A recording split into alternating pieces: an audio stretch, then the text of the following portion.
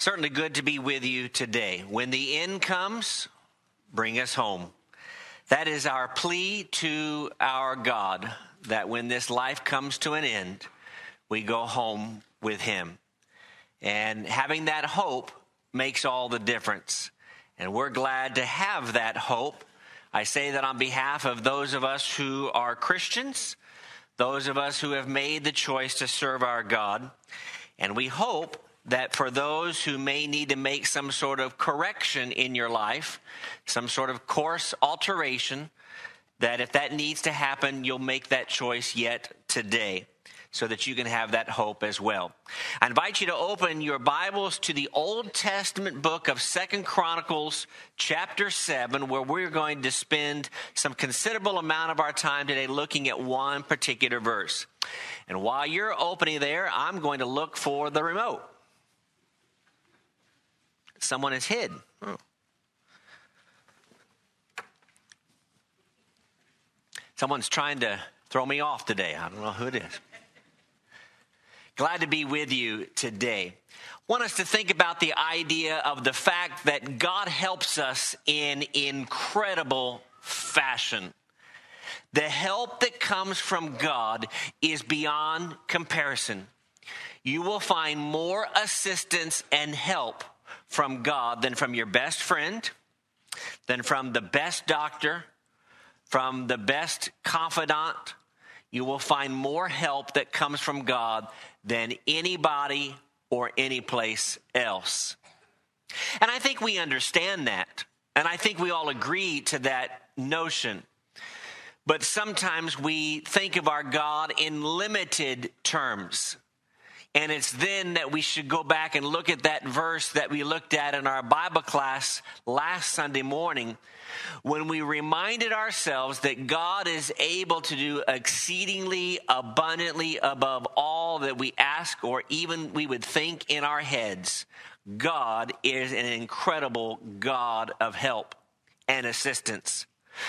But we have to draw ourselves close to Him and live our lives in obedience to Him in order for that help to really thrive, in order for that assistance to really be realized.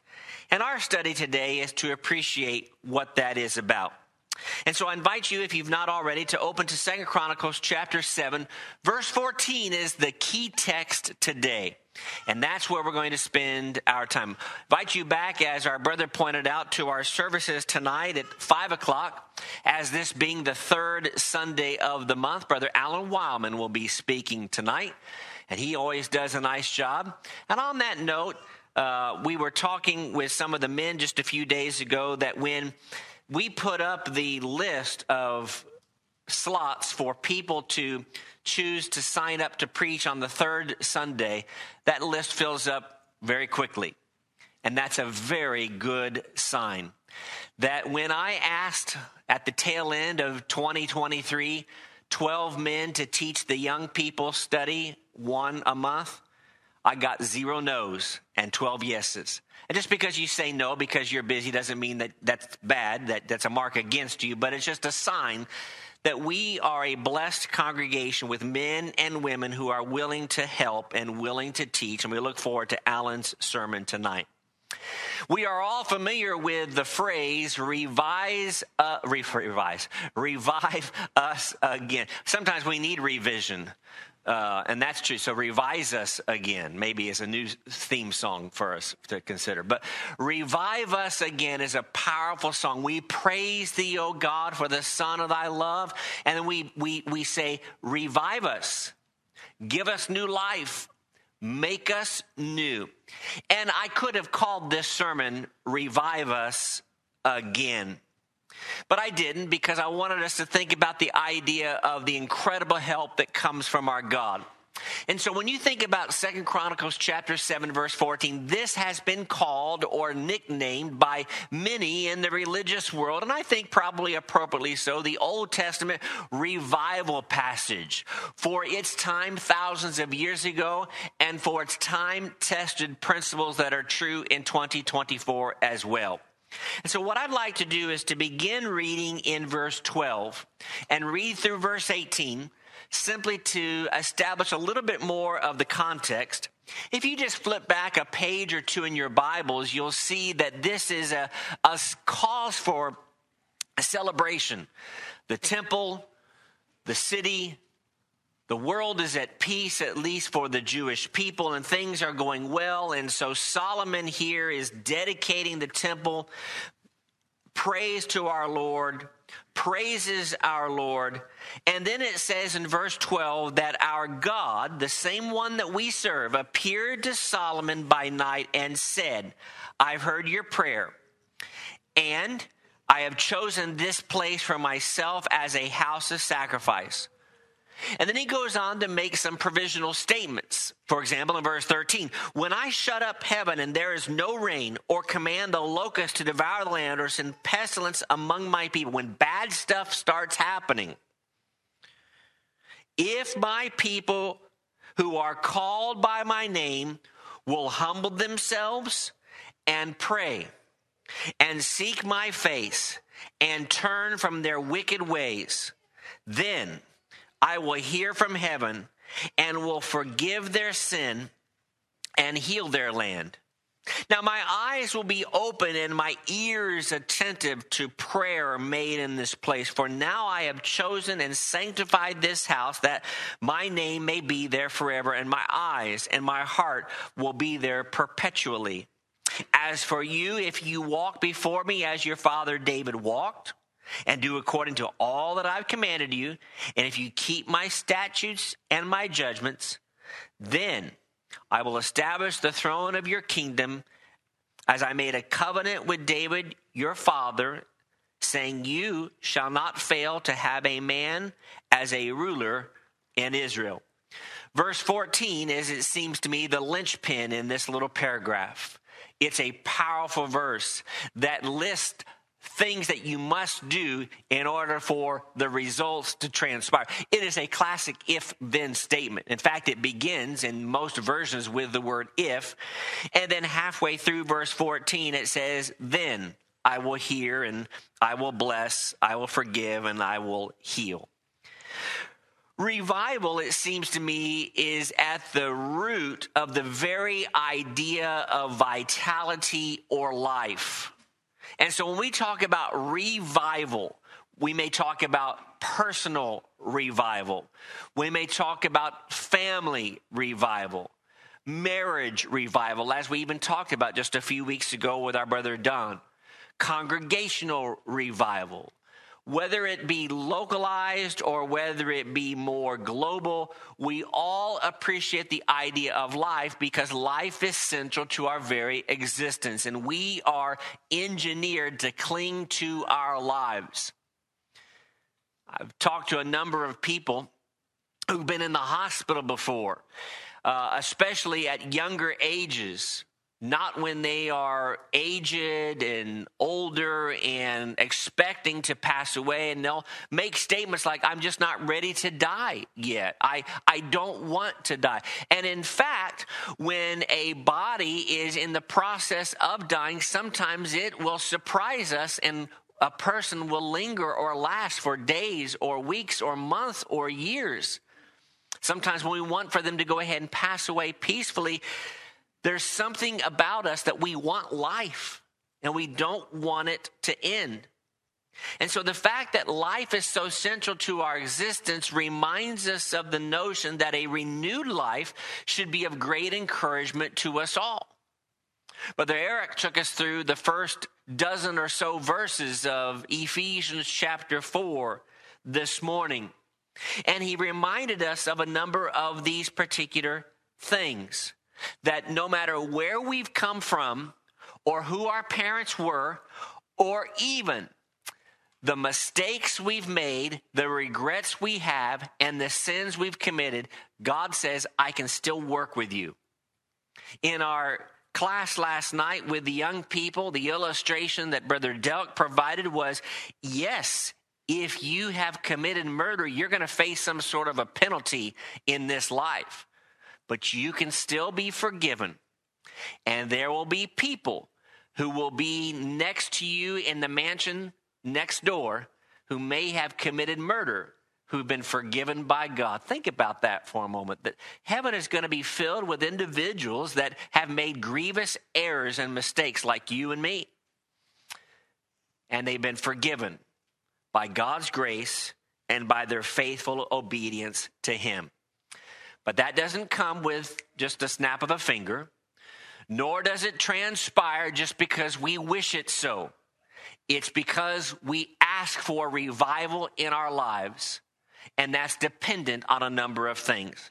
That is the scope of our study together today. I want to look at 4 things that are outlined in this text that we must do. It's not should, it's not might, it's not it's a good idea. These are things that we must do. And we're going to use verse 14 as the outline. And so if you want to underline those words or take notes, certainly I encourage you to do so. But the first of those goes back to, again, what we talked about in Ephesians chapter 4 and verse 2. And that is, we've got to be men and women of humility. I didn't make that up. Solomon didn't make that up. God said, first and foremost, if, verse 14, if my people who are called by my name will humble themselves. Because sometimes we as men and women get pretty high and mighty in our own thinking, and we think of ourselves way up here, and God says, you've got to see yourself as I see you. God is way up here, and we are not. God is powerful, and we are not. And so we've got to see ourselves appropriately. And we, especially in the United States or in most Western countries, we look at ourselves with a sense of pride. Look how much we've accomplished, and look at all the good that we've done, and look at all the medical advancements that we have been a part of, and our scientists are able to succeed, and look at the money that we've made. And God says, be careful with that attitude, because you've got to see yourself in a humble way. Humility has been at the core of godly service since the very beginning. And when Adam and Eve, when Cain, when others from Genesis 2, 3, and 4 saw themselves as being above the law, they elevated themselves to a place above the Lord, just as we have done. Eric said this morning, it's the framework for how we work together. And I like that. So I jotted that down in my notes. But what does it mean, humility? I think we understand, and we talked about the idea of a lowering of oneself. But in the Hebrew, the language in which this is written, it literally meant to bow one's knee in subjection, or to bend one's knee in the idea of saying, you are higher than me.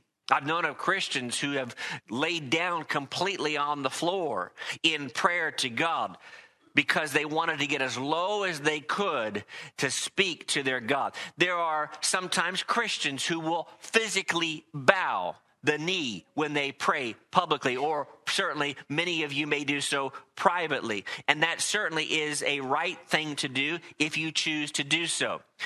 When we began our services this morning, Brother Keith, who led us in a very good and ably worded prayer, said, let us bow. And even though we were sitting and we may not have physically changed our stature, so to speak, we bowed our heads, we looked to heaven and said, God, hear our prayer. You are great, you are awesome, you are wonderful, and you are indeed the one who makes the sun to rise, the sun to set. You are the one who is in charge of everything around us. Humility, it seems to me, is key because it leads us to see ourselves for who we truly are. And what we do is we sometimes see ourselves for how we want to see ourselves. Physically, that's the case. And certainly spiritually, that's the case as well. But we are to be men and women who look in that spiritual mirror, and the mirror doesn't lie. You look in the mirror physically and you see things as you grow older, and you're like, who is that older person looking at me? And you realize it's yourself. Those of you that are younger may not appreciate that, may think that those of us who are a little bit older are just exaggerating, but it's going to happen. And you start seeing wrinkles, and you start seeing less hair, or you start seeing gray hair, or things happen to you. physically because you're aging. We've got to be honest with ourselves and not pretend to be something that we are not. But this, it seems to me, includes a spiritual willingness to admit, perhaps to others, but most importantly to God, I am a sinner. I am not perfect. And we look at our brethren, and because we are private individuals, and that's okay, generally speaking, with an asterisk next to it, that we don't share all the blemishes of our past or of our present. And I'm thankful that God does not insist that we share every single blemish in our life right now. I mean, can you imagine if you had to submit a 2-page summary every week to the local shepherds of every sin, and then they would read it, and then they would report to the congregation, all right, Sister Smith has done this, this, and this week. I mean, how difficult would that be? God didn't ask that of us. He does say, confess your trespasses to one another and pray for one another. And I don't think that means doing so publicly in a case like this, though that certainly is part of the process. But there are members who are here who will come to another member or two and say, I need you to pray for me because I'm struggling with X, Y, or Z, whatever the case may be. Lowliness is a word that is used in the New King James Version, which is translated in the New American Standard quite often as the idea of humility. And the reason for all of this being important is because humility enables God to work on us, with us, and in us. If you are not a humble person, let me rephrase that. If you and I are not working on humility, it's as if we have handcuffed God and said, we're not going to allow you and your hands to work in our lives in the way that you would otherwise desire or want. If you notice, there is a conditional nature associated with humility. What's the first word in 2 Chronicles chapter 7, verse 14, the revival verse? It's a very short 2-letter word, if. We have got to do that. And so in Matthew 23 and verse 12, a passage that you are likely familiar with, laid in the Gospel of Matthew, Jesus himself would say, whoever exalts himself is going to be humbled, but whoever humbles himself will be exalted. In this particular text, the idea of being lifted up.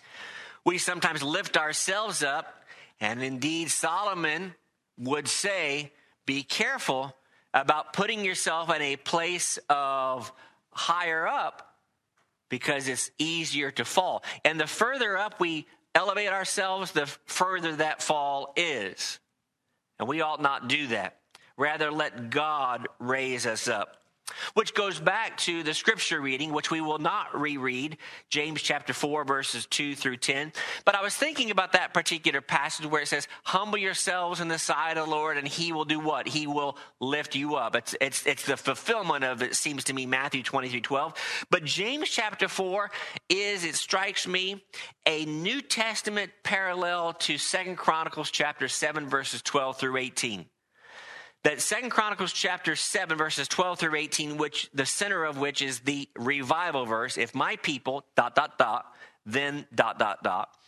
is the same concept as illustrated thousands of years later by James when he says, you've got to humble yourself. You've got to see yourself for how God wants you to be seen. But you can't just say, well, I'm humble and I'm good to go. But rather the second thing in our list of 4 that God says to Solomon is we've got to be men and women who pray. And I want us to think about prayer a little bit differently today by making this particular observation that is important and may have crossed your mind. Maybe it hasn't crossed your mind. But that is the omniscience of God can't be a preventative thing for not communicating with him. I'm not going to talk with God because he knows what my needs are anyway. Now, I don't think that anybody would be as irresponsible to actually say that out loud. but I do believe that it's possible that that could cross our mind. You know, I'm busy today, I'm busy tomorrow, and I'm scheduled out the next day as well. I may not have sufficient time to petition my God in prayer, but he knows everything anyway. That's a very dangerous attitude to have. And we've got to be cautious about that. God is omniscient. He is all-knowing. And in fact, Jesus would make the point in the New Testament and say, he already knows what you need before you ask. And there's a lesson there on why we pray to God, and I think there are reasons why we are to do so. But I think it's important to acknowledge that even in the Old Testament, in the New Testament, men who had direct one-on-one relationships with God, what did they do? They prayed. And who is the best example of this? Christ himself, who would go to great lengths, literally miles, to escape to the wilderness or to find a secluded place or to find a quiet place to go and pray to his Father. Did God the Father hear something from Jesus the Son in prayer? For example, in John 17, the lengthiest prayer, and God the Father says, that surprises me. I didn't know that was coming. I don't think so. I'm not in the mind of the Father to really understand all that. I'm not sure that there's anything that we communicate to God in prayer that God says, I already know about it. But he still wants that relationship. And I believe that the pattern for asking God is helpful in establishing a pattern for seeking help from one another in our brotherhood as well. If we want God's help, what do we need to do? We need to ask for it. We need to pray. Which goes back to James chapter 4. He says, the reason sometimes you don't have certain things in your life is because you are not asking for it. Now, you've got to be careful how you ask. Go to verse 3. The New King James talks about asking amiss, or some more modern versions talking about asking in an inappropriate fashion or with an inappropriate rationale for your request. So we have gross examples of that if you say, dear Lord, would you please bless me with a brand new Lamborghini? That'd be wonderful. You don't want that anyway. You couldn't afford the insurance on it, right? So God says, no, I'm not going to give you that. Stick with your Ford Fusion or whatever. He says, I want you to pray for things in a way that you are able to use them for good and that it will be for your best. And always, going back to even Jesus praying in the garden, if it's your will, if it's your will, if it's your will. And then never to grow incredibly discouraged while waiting. Jesus is told of us in Luke chapter 18 that men ought always to pray and to never get discouraged or to lose heart or to give up, depending on the version from which you are reading. Prayer is hard sometimes, and I think we have to admit that. Because one, it involves an investment in your time, and it requires you, number one, being humble, going back to the first part. In fact, that's why we bow when we pray, physically or figuratively. There's a third thing that he acknowledges here as God speaks to Solomon, and he says, I want you to seek my face. I don't know that I think about God's face very often, but let's think about it for just a minute or two. Now, we know that God is not a human being, such that he doesn't have a face in the way that we have a face. That being said, we are one day going to see him as he is. I don't know what that's going to look like, but it will be spectacular when we see him. We know that Jesus, when he was a human being, had a physical face with ears, eyes, nose, mouth, all that kind of stuff that we are accustomed and used to. But God's face is talked about in the Bible on relative occasion. And he says, I want you to seek my face. And then he goes on in verses 15, and one of the reasons why I read verse 15 and following, he says, my eyes will be open and my ears will be attentive to the prayer that is made in this place. In fact, 14 different times in the Old Testament, the idea of God's face. So those of you that are signed up to preach on a third Sunday, or maybe I'll write this down and come back and revisit this, maybe a sermon on the face of God at some point could be interesting to explore, those 14 instances. But God's command to seek his face, it seems to me, is very sensible when we consider that it's possible that he'd do what? Hide his face from us. And so I want to go back and look at just two passages, one in Deuteronomy and one in the same book that we are kind of anchored in this morning. So go back to the book of Deuteronomy that we studied about 2 years ago in some detail over the course of 3 months. And near the end of Deuteronomy, there's an account that we are somewhat familiar with. And this is at the end of Deuteronomy where Joshua is coming on the scene. And of course, Moses is going to exit the scene as he passes away. And God buries him. Always thought that was neat, God burying Moses. What a wonderful concept. He says, my anger, verse 17, shall be aroused against them in that day, and I will forsake them. I will hide my face from them. They shall be devoured, and many evils and troubles shall befall them. And they will say, have not these evils come upon us because our God is not among us? And then to reiterate the point, he goes on to the next verse of the next sentence. I will surely hide my face in that day. Why? Because of all the evil which they have done, in that they have turned to other gods. There's something about seeing a person's face. A preacher friend of mine who I remember the first time I ever heard the phrase, but he said, Leland, I miss your face. That just made me feel special. Now, there are some faces that maybe you want to miss from time to time, people that trouble you or people that belittle you. You say, I don't want to see that face for a while. But as brethren, when we don't see each other for a week or two, when someone's been away for a couple of weeks, their face is back. Good, I'm glad. I'm glad to see their face. And I want to see God's face. And God says, I'm going to turn my face away from you. You're not going to be able to see me. That hurts my feelings. And God says, good, I wanted to hurt your feelings. I want it to be that it feels wrong because you want my face back to you.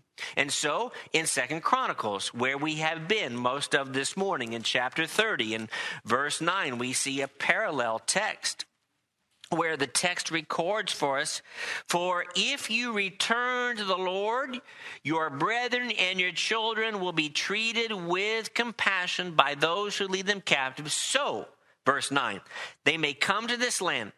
For the Lord your God is gracious and merciful and will not turn his face from you if you return to him. Let's be men and women who love God's face and want to see his face. And might I suggest in your private prayer or even men in your public prayers here at the assemblies that you say, God, help me to seek your face. And help me to one day see your face as it truly is. But between now and then, let me never be in a place where I can't find your face. I always want to be able to look up. And Hebrews chapter 12 says, fix your gaze or fix your eyes on the Lord, on Jesus. Well, number 4, we must turn from our wickedness. This idea of repentance is elementary to everything that we do as men and women of God. Now, the word that is used here in 2 Chronicles, at least in the New King James Version, in verse 14 of chapter 7, is wicked ways. We don't use the word wicked very often. And in fact, what we sometimes do is we use watered down language. An alternative choice, an alternative lifestyle. This morning we talked about tolerance, and we said, well, we're not going to judge anybody for anybody's behavior, anybody's choices. So we water things down and make us feel better about something being wrong. But the word wicked is used 450 some times in the Bible. Apparently. Now, someone once rightly pointed out, if the word is used once, it's important. So it's not 450 times more important. But the fact is God doesn't say, well, I really wish you wouldn't do that because that, shame on you. No, he says, that's wicked. When you are involved in those things that are contrary to my will, that's wicked. It's wrong. It's evil. It's sin. It's lawless, and it will send you to hell.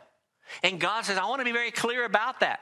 I don't want anyone to miss the bold print font that says, if you do not do what I have asked you to do, you will be separated from me, from my face, from my home, from heaven. You won't have anything to do with that. In the New Testament times, we are taught that we are to die to sin. Go and read Colossians 2 and Colossians 3. In some ways, it's kind of a violent passage, the idea of put to death the old man.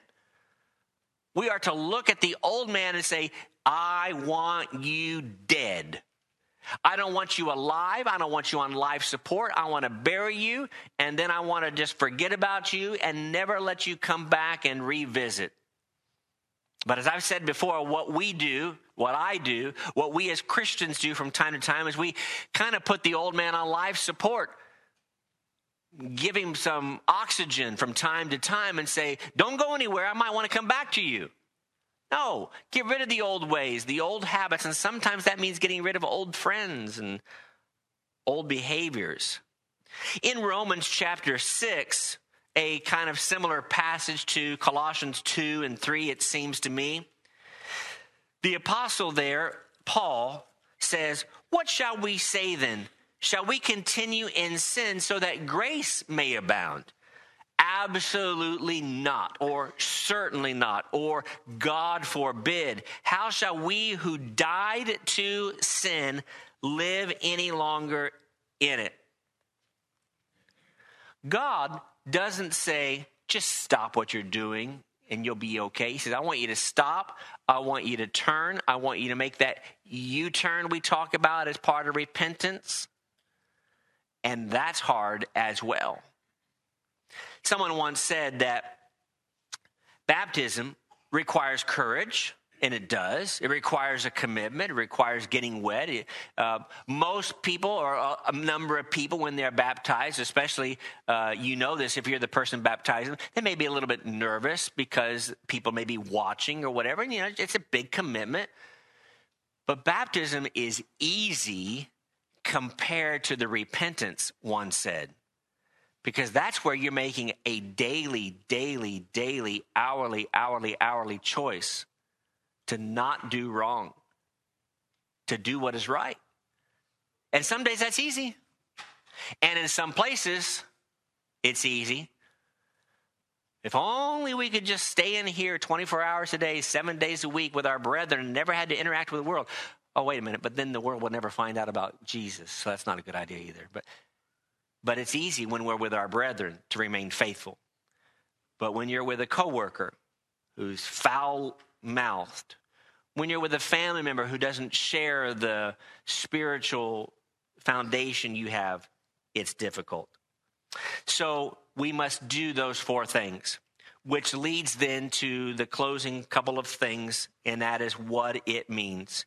So go back to verse 14, to the last part, and read the second half of verse 14 just one more time, and then make 5 or 10 minutes worth of observations in closing. He says, then, if you do those four things, then I will hear from heaven, I will forgive their sin, I will heal their land. So what is it that God's help means? It means he has the ability to hear from heaven. I love that phrase. He's up there, wherever that is, and he hears us. And there's not a time where you as a child of God say, I need your help, dear Lord. And he says, I didn't hear you. Can you speak up a little bit louder? You can even say it in your brain without actually voicing it, and he'll still hear you. Literally, it's the idea of God is a witness to our words. He witnesses the words. It means, secondly, that he will forgive us of our sins. God forgives more faithfully than we often forgive one another, which it seems to me is why Jesus provides commentary to that model prayer in Matthew chapter 6. And he says, if you do not forgive others their trespasses, neither will the Father in heaven forgive you. And so when we say, God, please forgive us, it is good and appropriate for us from time to time to plead with him, help us as we try to forgive others. Because if you've been alive for any period of time, someone's wronged you, someone will wrong you, someone will hurt you, and you will have the responsibility of forgiving individuals that it's difficult to forgive. God pardons us, gives us forgiveness, says, I'm not going to hold it against you any longer because his mercy, as we read elsewhere, is greater than judgment. And thirdly, it means that he will heal us. Someone said, well, I don't need healing. I feel fine. Well, you need a dose of humility to realize how much healing you actually need. God can mend us when we are broken. And we sometimes sing the song, bring Christ your broken life, marred by or marred because of sin. If you're not a Christian, you are broken. And you should feel desperate for healing and go to sleep at night with difficulty, acknowledging something's not right because you need to be mended. The description, it seems to me, of God's help is both a comfort and a warning. So if you go back and we were to really delve into a longer sermon on 2 Chronicles, the previous chapters, if you go back and look at some of the context that we skipped, the great temple was built. The ark is in its home where it belongs, so to speak. And then great worship had just concluded. And so in some ways, these people are at a spiritual high where things are going very well, and they're high-fiving each other saying, we're doing great. And then God comes along and says, there's going to come a time where you're not going to be so great because I know my people.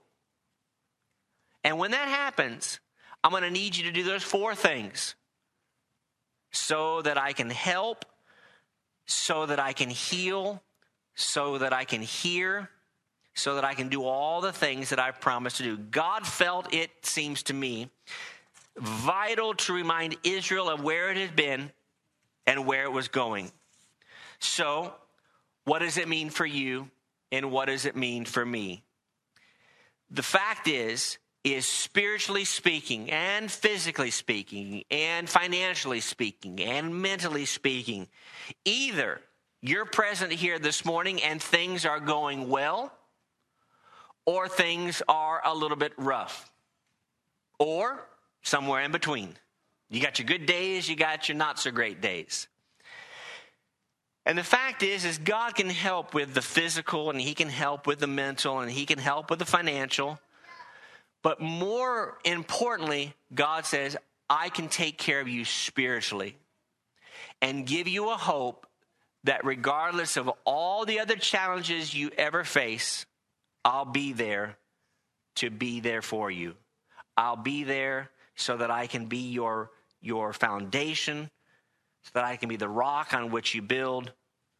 Because the fact is I still need God's help. Even those who are Christians, who've been saints for 3 or 4 or 5 decades, still acknowledge, I need God's help going forward. Revive me again. And that's what the revival verse, it seems to me, is all about. And we hope that you are revived. I appreciated Keith's prayer this morning where he listed the various things that we're doing today, the giving and the Lord's Supper and the praying and the singing and the studying. I hope that the last part that I just referenced, the studying, the preaching, and the working together through the Word, that's been helpful. And truly, I hope that it helps you feel, I've got new life. I feel good about it because I'm doing what the Lord wants. I'm not perfect. That's why I'm humble and realize that I need to make corrections in my life on a daily basis. But if you are not a child of God, we hope that you'll become one today. If you need to make a correction in your life, as we started out this morning, we end this morning with acknowledging that from time to time we sin, but all things are ready. Come to the feast, and we'd welcome the opportunity to pray for you and with you as you work for new life in Christ Jesus. If we can help you, let us know while we stand, while we sing.